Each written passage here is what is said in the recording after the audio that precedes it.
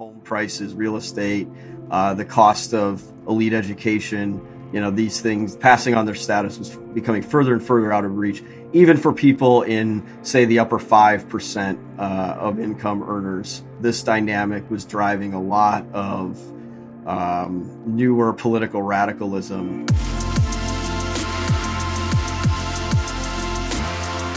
We're back with The Empire's New Clothes, the show where we discuss the forces that make and break empires. I'm your host, Bradford MacArthur. We're speaking with Julius Krein today. He's the editor of American Affairs Journal. They began a number of years ago because they believe that the traditional partisan platforms today are no longer relevant to meet the needs of the most pressing challenges faced in the U.S. We meet up with Julius to discuss some of those topics, along with the elite power struggle going on in America and the underlying dynamics of the real class war. Julius, thanks for coming on today. Thanks for having me. Yeah, looking forward to it. So I came across your work at American Affairs, the journal publication that you're an editor at. And, you've got some great stuff there. There's a lot of other great content there. But, you're a young guy, and I'm so curious, where did you first get your interest in politics? And you dive into some pretty in-depth topics there. So have you just been interested since, a young little kid running around the playground, or is this a thing you more evolve later on in your life? I've probably been interested in politics since a pretty young age. I sort of got my first maybe real taste of it, or started meeting, actual politicians and so on in college. And then after that, I went into finance and investing, which was my main career for about 10 years. I was kind of on the periphery of political activity, but not really fully engaged in it. And then around 2015, 2016, American Affairs sort of came together by accident. And I've been focused on that primarily now for the last 5 or 6 years. Awesome. So what was that accident? Yeah, well, it basically, I had ended up seeing a Trump campaign event on C-SPAN. This is fall 2015. Yeah. And, at that time I had sort of thought this is just a joke. It's another celebrity candidate. It doesn't matter. But after I watched that, I thought, wow, this guy's going to win the Republican primary, and ended up actually having a number of friends in finance mostly who were sort of thinking the same thing. And we initially published some of our musings on this topic in kind of regular publications or conservative publications. And then after a time, Trump remained sort of ahead in the polls, and nobody really wanted to publish them anymore. They didn't want him to win. And even though what we were saying, it wasn't like Trump boosting material, but it wasn't, critical of Trump in the narrow sense that he's going to lose or whatever. And so nobody wanted to publish that. So we ended up starting this silly little anonymous blog called the Journal of American Greatness, which ended up becoming a lot more popular than we ever expected, and actually caused a lot of problems for everybody because we all had other jobs and thought we might lose them if people found out who was actually behind this. But the experience did suggest that there was a real appetite for the sort of thing we were writing. And we decided we wanted to keep doing it, but do it under our own names and more seriously. So that's sort of how American Affairs was born. Fascinating. So it was originally anonymous writings? It was, yeah. Who's initially this blog, but also if it's the same now, who's engaging with this? Is it people that are craving that more conservative intellectual arguments, or is it people on the left are like, oh, finally some stuff that we can, bat back and forth outside of memes and, people would say Trumpisms and things like that? Well, initially, because it was during the Republican primary, a lot of the content was sort of focused around that.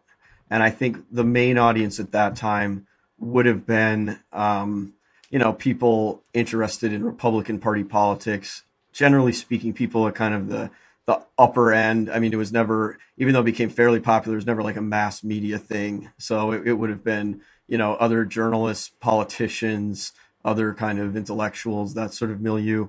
That was the blog. When we started the journal, that ended up having a lot wider audience, I would say, ideologically. So, and at this point, our contributors really come from all over the map. I would say it's probably 50-50 people from right and left backgrounds writing for it. And as far as I can tell, it's a similar dynamic among the audience. It has, both fans and detractors among the right, among the left, and even among what you might call the centrists or kind of Clinton Democrats and things like that. So I think the blog was weird. It was something definitely different. I think the journal also is fairly unique in the media landscape. And one of the things we learned from the blog, or at least what surprised us, was that our long form kind of, even I dare say, philosophical pieces tended to get a lot more traction and audience than kind of your usual political hit and run type blog posts. And so that was one reason why we decided to make American Affairs, a pretty in-depth, long-form, fairly demanding publication, I would say, because I think there is, or that niche is just underserved in today's media landscape. Yeah. Why do you think there was a lacking there? I mean, in general, I think the market dynamics of social media and social media driven traffic and the kind of internet ad model don't really support the kind of long, in-depth, often technical pieces that are just not going to go viral in the conventional way. I also think, if you've read Matt Taibbi's book called Hate Inc. on the media, I strongly recommend it. He discusses, that there is a dynamic among contemporary political media to drive audience by basically turning politics into a sport. And, that's where you get this kind of very tribalistic coverage in the media, one side versus another. And there are many drawbacks to that, but one of them is that you can't really adequately cover the major problems in U.S. politics, which both sides tend to contribute to. So if you take an issue like deindustrialization, something we focus a lot on, that's not just a Republican Democrat thing. You cannot blame the Democrats for that. You can't blame only the Republicans for that. That was a bipartisan consensus. You can say the same with a lot of other issues, a lot of foreign policy mistakes and so on. And I don't think today's media landscape really has a way to properly address issues that don't fit into a kind of partisan battle style framework. But that is something that we're able to do, though it's not necessarily easy. Yeah, no, that is not easy. And, that really makes me think of, and there's so many different terms for this, but like the idea of a neoliberal economic framework and how both sides seem to progress that framework in the agenda, but in their own kind of partisan ways. And so it's like, there's not a way to engage politically in a realistic manner where you can vote against that in a lot of ways. And it almost sounds like you're touching on that a little bit there, or am I kind of taking this a different direction that you weren't really headed? Well, I think that's true. And it's certainly the case that until very recently, the mainstream of both parties was solidly neoliberal when it came to economic policy.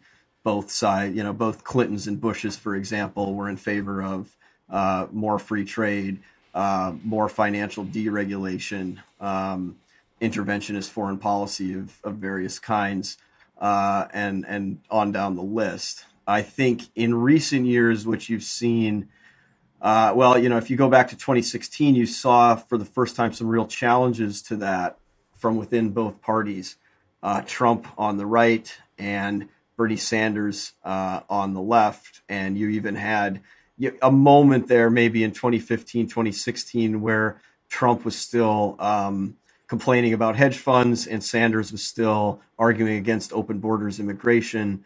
where it looked like there was a chance for novel forms of political cooperation, new realignment, to use a common term, being possible. I feel like the momentum for that has stalled a bit, and there's probably a lot less cross-partisan dialogue of that sort now. But within the two camps, there's certainly still a lot of challenges, a lot of debates, a lot of internal disagreements going on, that suggests that, these questions will be live ones for a while. Mm-hmm. So you wrote a great article about the class war that's going on in the U.S. And I definitely recommend folks to go over and read that. If you find this conversation interesting at all, it's probably going to be much more in depth. But so help us understand, where has this class war begun? Well, the article that I wrote was called the Real Class War. And what I was sort of responding to was, once the Trump phenomenon got started, we had a wave of new attention, which is still happening, I think, being turned toward the working class in the United States in particular, and the kind of left behind working class, and wage stagnation, deaths of despair, opioid addiction, all of these issues that have really been, occurring for decades, 30 plus years. And much less attention, and I'm not in any way saying that we shouldn't pay attention to those things. That's not my point. But there was much less attention being paid to the intra-elite disputes and class differences and dynamics that were occurring at the same time. And to some extent, as I argue, underlying some of that new approach to or new attention being paid to the working class issues. And in particular, what I focus on in that piece was just the widening gap between what you might call, the sort of oligarchs or the major capital holders in, the top 0.1% or so, which really, have taken off. You look at incomes or assets, you're looking at 300% plus growth over the last few decades since the year 2000, let's say, versus what is often termed the professional managerial class, PMC, or upper middle class, the kind of high-end professional labor that is still paid very well and has still maintained their relative wealth share, but which in a relative sense is declining relative to the top 0.1%, and which also, I think, this is somewhat subjective, but I don't think it's too controversial to say that it also has become more precarious. Looking at, say, jobs in academia or journalism or even parts of finance and so on. These sort of upper middle class professional careers are not as secure as they once were, and also people in them have a much harder time passing on that status to their children. You have a lot more cases with college graduates living at home. Most college graduates, or at least I think it's still a majority. I haven't looked at the statistics in a little while, but at the time of the article, it was more than half. Couldn't find jobs in their field of study. That sort of thing. And given the rise in asset prices, particularly home prices, real estate, the cost of elite education, these things, passing on their status was becoming further and further out of reach, even for people in, say, the upper 5% of income earners and high-end professional labor like that. So what I argue is this dynamic was driving a lot of newer political radicalism among this demographic. And, one could see that, for example, in the kind of support base of Elizabeth Warren, who was, further to the left on economics than, certainly the kind of Clinton mainstream of the Democratic Party or many other primary opponents, but actually had the backing of a higher percentage of people earning over $100,000 a year stuff like that, and even the Bernie Sanders support base, had a fair amount of people that you would consider fairly professional class, people with advanced degrees, stuff like that. So that's kind of my starting point with that article, to try to explain some of these maybe unexpected changes in internal elite political dynamics, and to isolate some of the new strands of the current political confusion that we currently have. Yeah, we've got some of that kicking around. So if you could, and maybe you can't, that's fine, but if you could peg this down, like, who is the power struggle between? I don't know, if like using percentages of earning income, or like really who are these two sides here? I would effectively, I think the easiest proxy would be people that make most of their income or enjoy most of their wealth through capital gains, versus those who are reliant on earned income or salaries.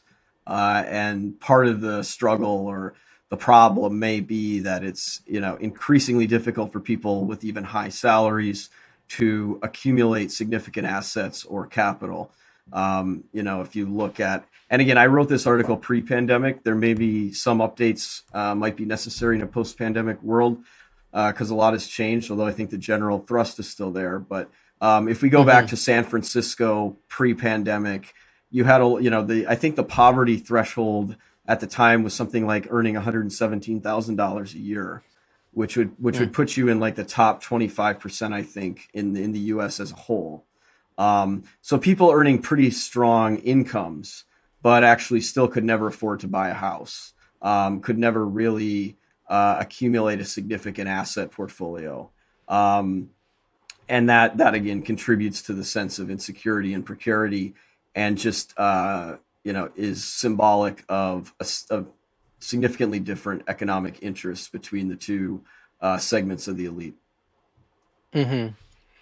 Yeah, it sounds like it's I mean, this is oversimplification, but like an elite power struggle almost. What about the person who's not in either of those categories, but they very, very much feel like it's an us versus them thing, and they're out there fighting for, a bigger slice of the pie? Are they effectively not really involved in the outcome of this process? Well, this is a controversial view, but especially in places that think of themselves as democracies or liberal democracies or whatever. But in my view, people outside of the elite, and I'm not celebrating this, I'm merely observing it, have very little ability to influence policy, legislation, very little political agency in general. And the trends that affected the lower income groups, as I said, those happened between like the 1970s and 2000, and have continued since then, for the most part. But they happened a long time ago, when you actually had a much stronger and more organized working class, when you still had unions, when you still had kind of national civic groups and better organized working class institutions, and they were really unable to stop, what we might call neoliberalization then, or the negative impacts of it then. It's hard for me to imagine, in a world where private sector unions are 6%, and we have this very fractured, very elite-driven, NGO, donor-driven politics. I think, frankly, their political agency is quite limited.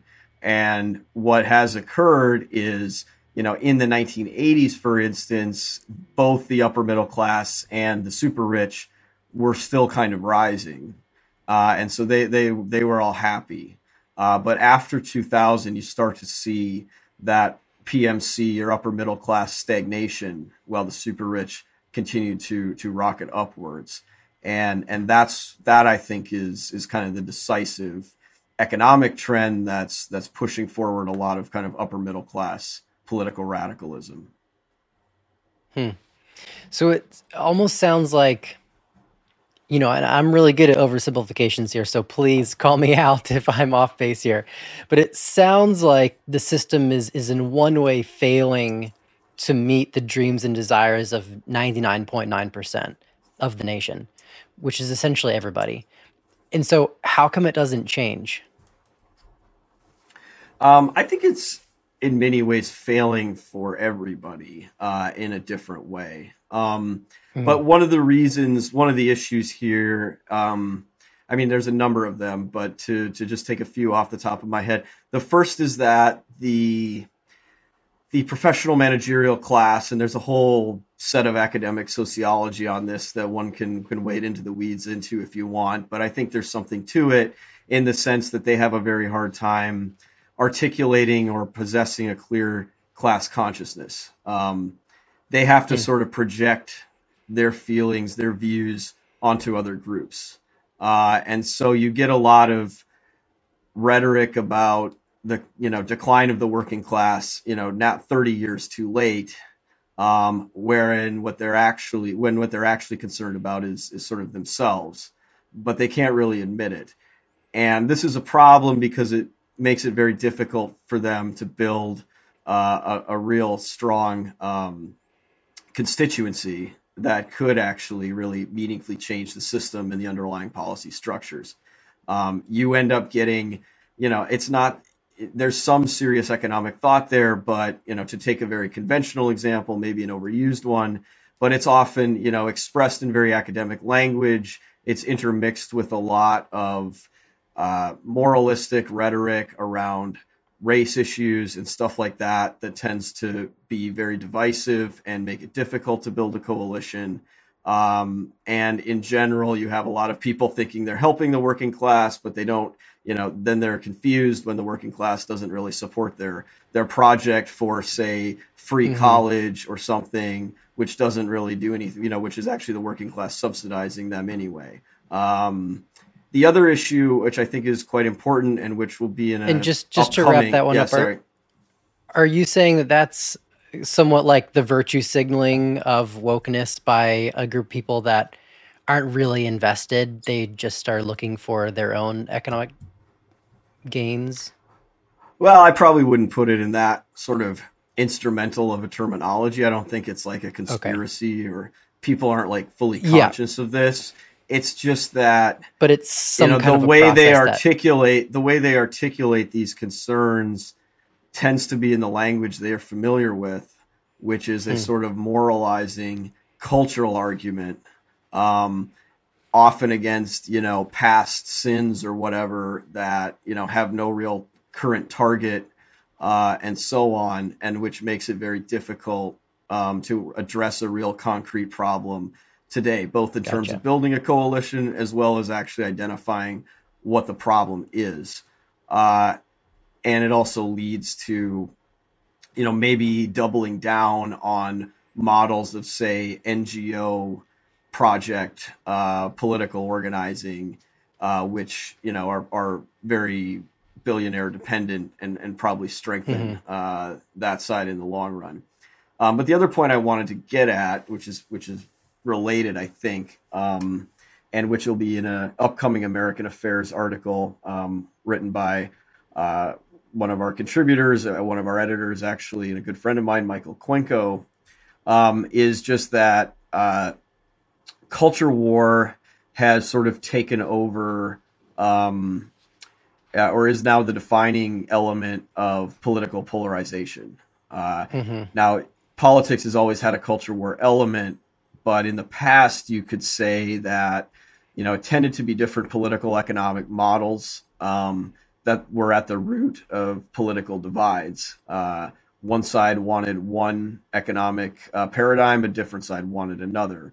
But in the last several decades, the political economy has taken a back seat, at least when it comes to sort of party identification, political identification, and cultural attunements now define whether you're on the right or the left. And so coalitions like you had with the New Deal, where you had kind of, northern working class groups, often northern ethnic working class, combined with the kind of southern elite combined with a segment of large businesses and Western interests in the American West. That sort of coalition is almost impossible to imagine now. You can't really see Southern Democrats and New England Democrats coming together in the way they did during the New Deal. So that kind of shift in the definition of political partisan alignment, or what defines that, I think is another reason why it's extremely difficult to really see a larger policy realignment. Interesting. So to encapsulate this, I'm trying to get at the root of the issue here. And so do you think the problem, and maybe it's not even one of these I'm going to toss your way, but do you think the problem is too many elites vying for limited power, or too many people vying for limited elite positions? Or is it essentially one and the same? Well, I feel like that's kind of a restatement of the issue. Yes, on the one hand, there are too many elites or would-be elites fighting for a shrinking number of positions, and that's what breeds this insecurity and precarity and intensification of politics and dissatisfaction.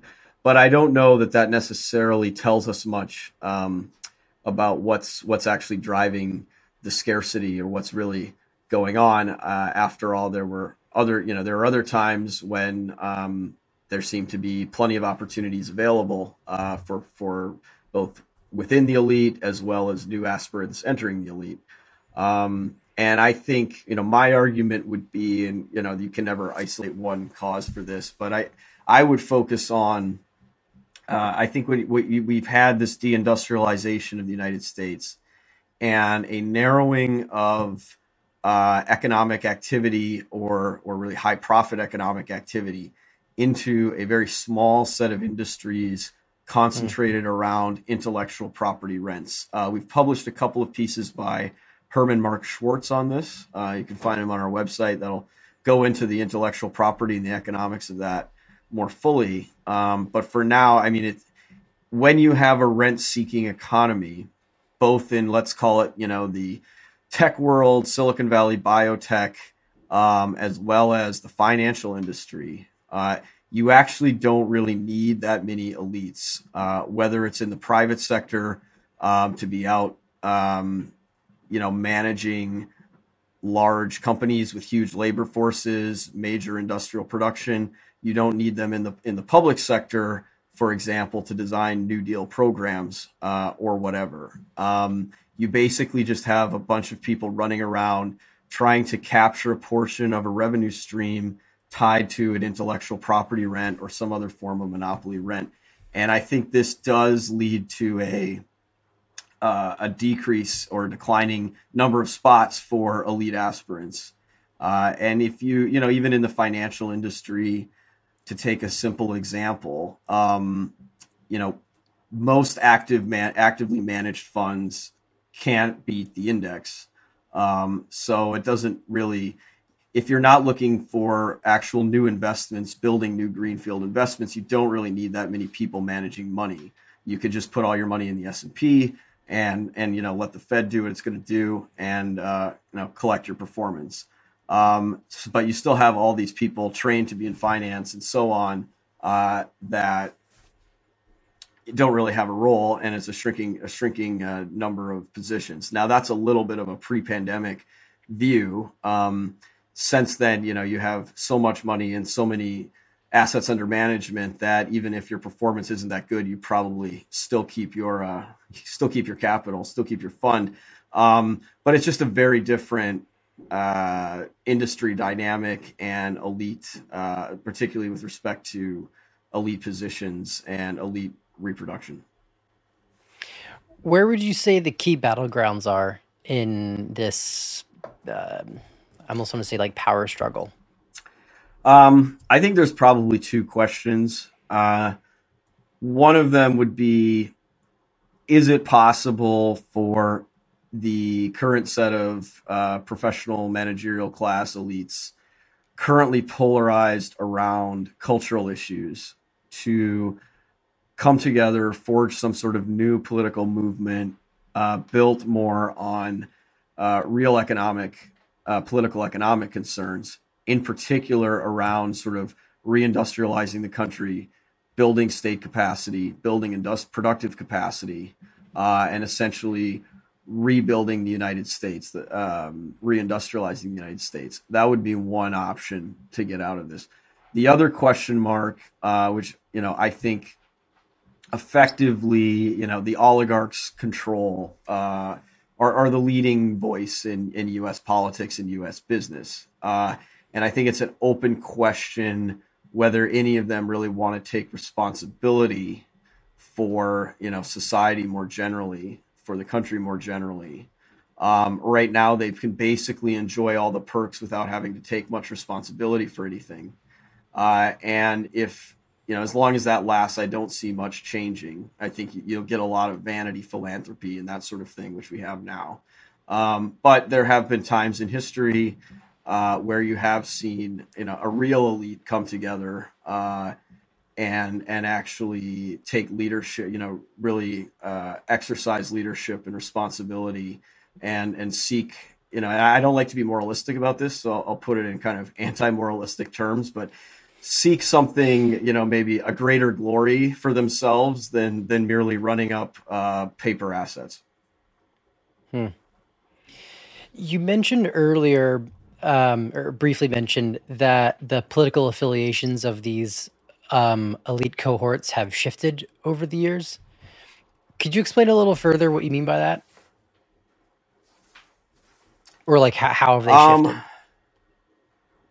I'm not sure exactly what you're referring to. I mean, one thing I discussed in the article is, when sort of as you had the kind of old New Deal order start to decline in the late 60s and 70s, and early on in the rise of neoliberalism, particularly around Reagan, I think you had a new discussion, and sometimes a very forthright and honest discussion about, running big bureaucracies, running big public or government bureaucracies in particular.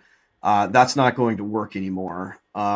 What you need to be doing is sort of going into the finance industry and that sort of thing. And that's kind of the rise of the yuppies and so on in the 80s. Mm-hmm. And I think you generally could see a lot of shifts, or at least looking back on it, I wasn't there at the time, but a shift among this kind of upper middle class away from the old kind of New Deal partisan organizations, unions, that sort of thing, more into this individual entrepreneurship, finance, etc. And for a while, that was very beneficial and very rewarding. And even not just rewarding financially, but I think even creatively and personally. And you saw industries like finance with a lot of fascinating characters. There's probably a whole library of books written about finance in the 1980s, and they all have these sort of larger than life characters, Liar's Poker, and all of that. And people were really, they weren't fully bureaucratized. You could do sort of interesting things. But then over time, that was under kind of the Reagan dispensation, where kind of greed is good mentality. And then I think interestingly on a partisan level, Bill Clinton comes in and wins a lot of these voters back. And he does that by more or less keeping and consolidating the kind of basic economic agenda of the Reagan years: free trade, financial deregulation, very pro Wall Street. But also adding to that a kind of moralistic gloss, a new sort of models of kind of social intervention. I'm talking mainly about NGOs, stuff like that. The kind of the World Economic Forum kind of model of dealing with problems, where it's not sort of mass political action coming together. Let's solve this concrete issue. It's more kind of really rich people and big business, philanthropy. We have such goodwill, and we're so nimble and flexible as private organizations, and we're thinking globally and all of that. that kind of comes in and I think really captures the imagination of the upper middle class, and maybe that that becomes kind of the locus of elite aspirations for a while. But by the time you get to the 2010s, I think a lot of that had gotten stagnant as well, and that's why you don't see too many fun books written about Wall Street in the 2010s anymore, and the financial crisis and so on. And most of these businesses are pretty bureaucratized. The kind of old freewheeling Silicon Valley guy in a garage inventing something great, that's replaced by these huge mega corporations, very bureaucratized. So I think that, that kind of halo has also faded, and that social justification for a lot of neoliberalism has also kind of run aground. And that may be another reason driving not just partisan shifts, but larger political debates and shifts. Mm-hmm. It's interesting. We've been discussing a lot of the dynamics within the elite structure and the power there that is either present or not present within some. And then you mentioned how the U.S. has changed this. We have these oligarchs, and they more or less have the power, and the state is losing power. Again, broad strokes here.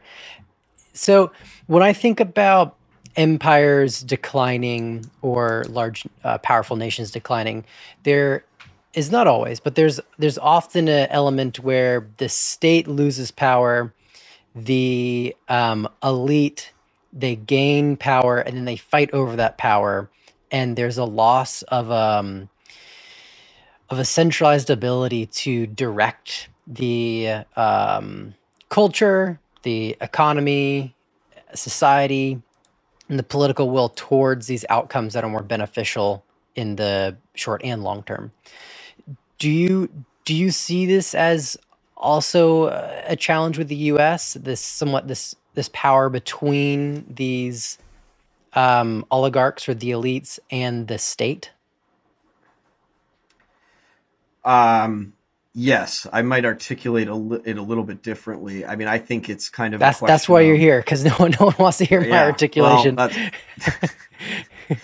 I'll do my best. I think the question is kind of what is kind of the focus of elite aspirations, and when you have kind of rising nations or empires, the focus of elite aspirations tends to flow through the state, whether it building a strong state or winning kind of honor, prestige, wealth, even through sort of strengthening the nation, strengthening the state, and kind of the highest achievements are political achievements. And, I think there is a dissolution or a sense now that, politics is completely hopeless. And, what you should be doing is basically just go out there, get as much money as you can, kind of build up your own private fiefdom, and don't worry about it. Or another way to put it is, there are sort of, you could call them like patriotic oligarchies, who, maybe they want to make money. It's not like they don't have any self-interest. But they see the means to do that through kind of, say, building up a country's industry, or what have you. And then there are others, non-patriotic oligarchies, who sort of see themselves as looting from the state, taking whatever they can get. So, for example, I did a lot of business in Africa, in a little bit in Russia, stuff like that. And, it's kind of, to put it in like the least moralistic terms possible, the complaint about the Yeltsin years, basically you have a lot of, the oligarchs are taking an asset. They're able to get an asset from the state because of the breakup of the Soviet Union. They're getting it for nothing. And then they're going out and selling it to some foreign buyer at more or less a market price. And they're taking all those earnings and putting them in Swiss bank accounts or hedge funds or whatever. So it's essentially looting the state, and you get phenomenally rich off it. And then there's, other models where, it's, you could argue, I'm going to get in trouble for this, but say like South Korea, for instance, in, you know, 50s, 60s, 70s, when it's really industrializing, where it's not like there isn't any corruption, but the corruption tends to be, if you build this new industry, like you'll get rewarded for it. Hmm. So again, or if if you go to Nigeria today, or you'll find in many cases like the oligarchs there, they built up everything around for themselves. Like you have to be sort of totally vertically consolidated. So you're building your own roads, you're building your own power plants, you're building your own thing, but you're not building, say, a nationwide energy grid. Mm-hmm. So in general terms, I think those are, you can have models where there's, they're not necessarily more moral, or they could be just as corrupt, but the corruption tends toward building up national capacity. And you can have oligarchic models where it's looting the state and essentially destroying or cannibalizing domestic capacity. And I would say, unfortunately, the U.S. looks more like the latter and has so for a few decades. And do you see that process accelerating, stagnating, decelerating? I have no idea. No idea. I have no idea. I think, there's certainly there are a lot of movements now, intellectual movements that are looking at these problems in ways that were not happening 20 years ago or even 5 years ago. Mm-hmm. But they haven't, unfortunately, attracted a tremendous amount of real institutional strength or support to date. And they remain very much subordinate to, I think, a lot of the kind of captured institutions and unhealthy institutions that are going in the other direction, or very invested in maintaining the status quo, and still see, I would say, the risk of disrupting the status quo as greater than trying to go in a new and what I believe would be a healthier direction. So if there could be one conversation that you wish we all as America collectively could have, maybe it's something we're not talked about, maybe it's power structures between elite, maybe it's this dynamic of oligarchs cannibalizing. What would be like a core issue that you would wish we could all discuss? And while we're imagining, I'll add in without much emotion. Well, it's hard to narrow all that down to one issue, but I would say the one that I think is maybe most foundational, and one which I also think does not need to be emotional, is the shift back to, right now we have basically an asset valuation maximization economy. And I wrote about this in a more recent piece called The Value of Nothing, which you can find in American Affairs. But essentially, our economy is currently organized around asset prices and high asset prices. And it needs to be reoriented toward growth and income and profit. And a lot of what's happened, I think, is that, economists, politicians, business people, intellectuals, what have you, deluded themselves, maybe sometimes genuinely just didn't think about this, or in other cases had interest to overlook the difference between the two, but deluded themselves into thinking that maximizing asset values would be the same as maximizing economic growth and productivity and all the things that we usually associate with healthy capitalism and so on. And we need to recognize that the two are different and result in very different economic models and result in very different social models and outcomes.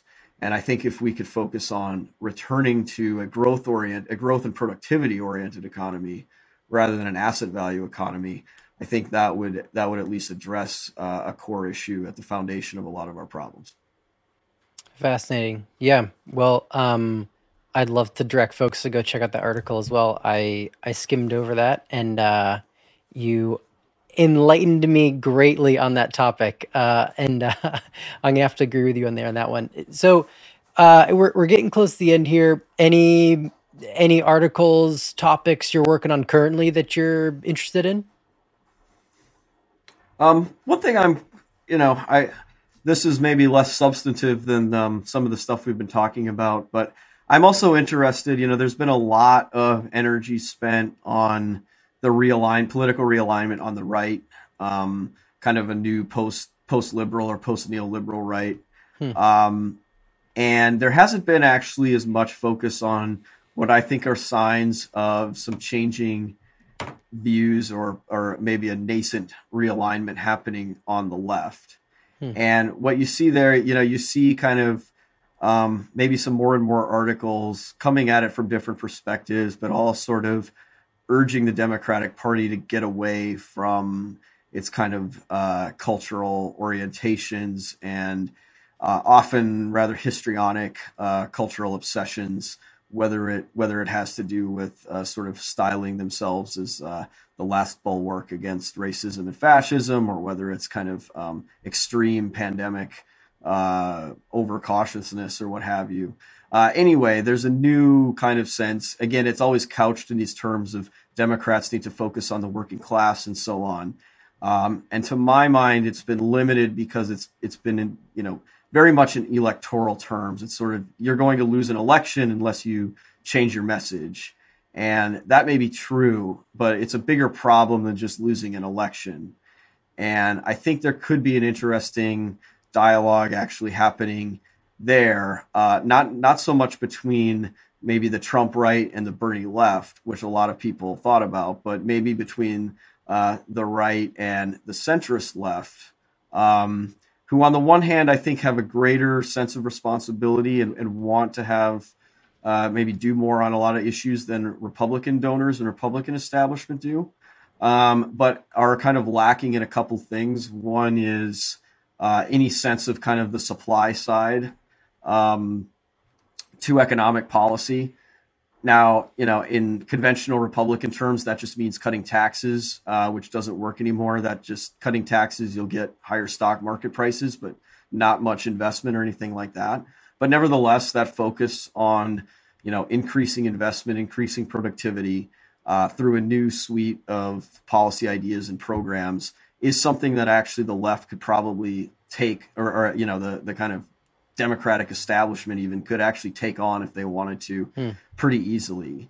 The other thing that, they would benefit from, from kind of the right realignment, if you will, is this sense of people just having interests and not necessarily being guided by moral weakness or whatever. There's the center left establishment now tends to cast everything, anyone who doesn't agree with them, they seem to think is either deluded or the victim of misinformation or, just subject to some kind of bad actor somewhere or immorality somewhere.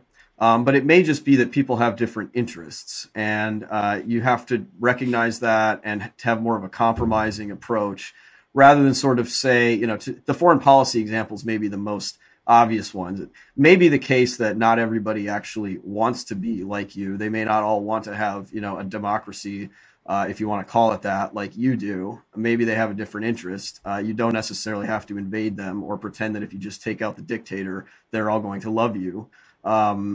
Maybe they, you just have to recognize that people have different interests and compromise. And, on the domestic policy front, it's the same thing. It may not be that, certain white working class voters in West Virginia or whatever are inherently and irredeemably racist or the victim of some kind of Trump lie or something. It may be that they don't like your agenda and you need to either figure out how to moderate your agenda or change your agenda to actually help them, or at least recognize their divergent interests and compromise with them and reach a kind of reasonable balance. Anyway, that's a long-winded way of saying that I think those kind of issues are sort of percolating around, and it's something that maybe the right realignment's a little further ahead on. And, if that actually could find a voice and find a constituency among the Democratic Party as well, maybe especially among the Democratic establishment, you might be able to see some fruitful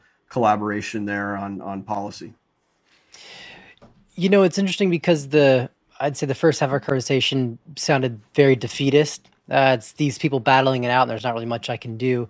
Whereas you sound quite hopeful in some aspects here. And so I'm just curious, kind of to wrap it up here, what are your thoughts on 2024? Are you hopeful? Are you worried?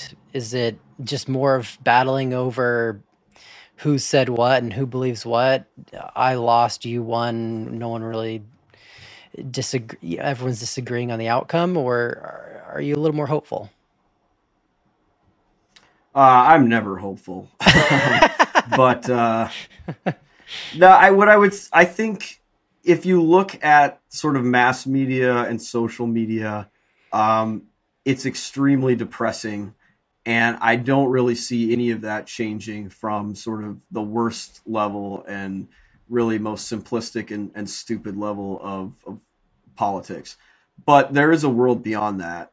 And I think behind the scenes, you are starting to see more people trying to be thoughtful, trying to take a serious approach to these issues, recognizing, a lot of what drives this is sort of recognizing that the current partisan alignments don't really make any sense. And don't really have a clear bearing on the real problems we face. And I think behind the scenes, more and more people understand that. But it's by no means, a victory lap or anything close to that yet. I think we're very much in a confused political environment. I think you'll see a lot of ups and downs changing. The U.S. has gone, I think it's fairly unique in history, where we've had so many back and forth elections. Republicans take Congress and then the Democrats take it, and one side controls all three branches for a couple of years and loses it. And what you're seeing is sort of everybody's, disaffected, and no one's been able to really put forward a clear positive agenda to actually address real problems and win over a decisive coalition that could really govern. So again, I think behind the scenes, there are a lot of reasons to be optimistic. And as much as I hate sort of generational political analysis, I think, younger people in politics in particular are having different discussions and more productive discussions. But it's unfortunately, I think, going to be the case for a while that the major mass institutions, the largest donor groups, the old party establishments are going to be stuck in kind of a conventional partisan rut that we've had for a while. And it's, hopefully the people with better ideas can get into the right positions and start enacting them before it's too late. Yeah, great. Well, we've mentioned American Affairs a few times. Is it, I wish I could just say it right now, I can't remember. Is it .com, .org? .org. I think if you do .com, it'll redirect there. But, oh, great. Yeah, it's okay. .org. AmericanAffairsJournal.org. And then are you on, maybe you're not on social media, I was blasting it pretty hard there at the end. If folks want to find more of your specific work, or I do have a Twitter account. I don't engage with it. I sort of will put up, if I write an article, I'll put the link up there, and that's about it. It's kind of avoiding the social media cesspit is kind of my last jihad. I don't know, how well that works, but it's the least I can do. Yeah, it's challenging. But yeah, if people want to find my content, they can find it there. Okay, wonderful. Great. Well, thanks for taking on this tour of so many different topics and thoughts today. It's been a blast. Thank you. My pleasure. Before you go, got a quick new announcement for you. After the next couple episodes come out, we're going to end season 1. And we're going to take the next 6 months then and dive down deep and create a podcast mini-series where we'll have the freedom to drill down into the core pillars of an empire. We'll stack all those up as different episodes. Each episode will be a single topic. And we'll look for a single thread running throughout. What brings all these crazy different topics and events together, And that way we can better understand what we're going through today and what our future might look like. We're super excited. If you'd like to follow along, go to our website, click on subscribe. We're not going to hit you with emails all the time, but we will let you know when the release date is. So thank you so much for being on this journey with us, and we're very excited for what's in store ahead.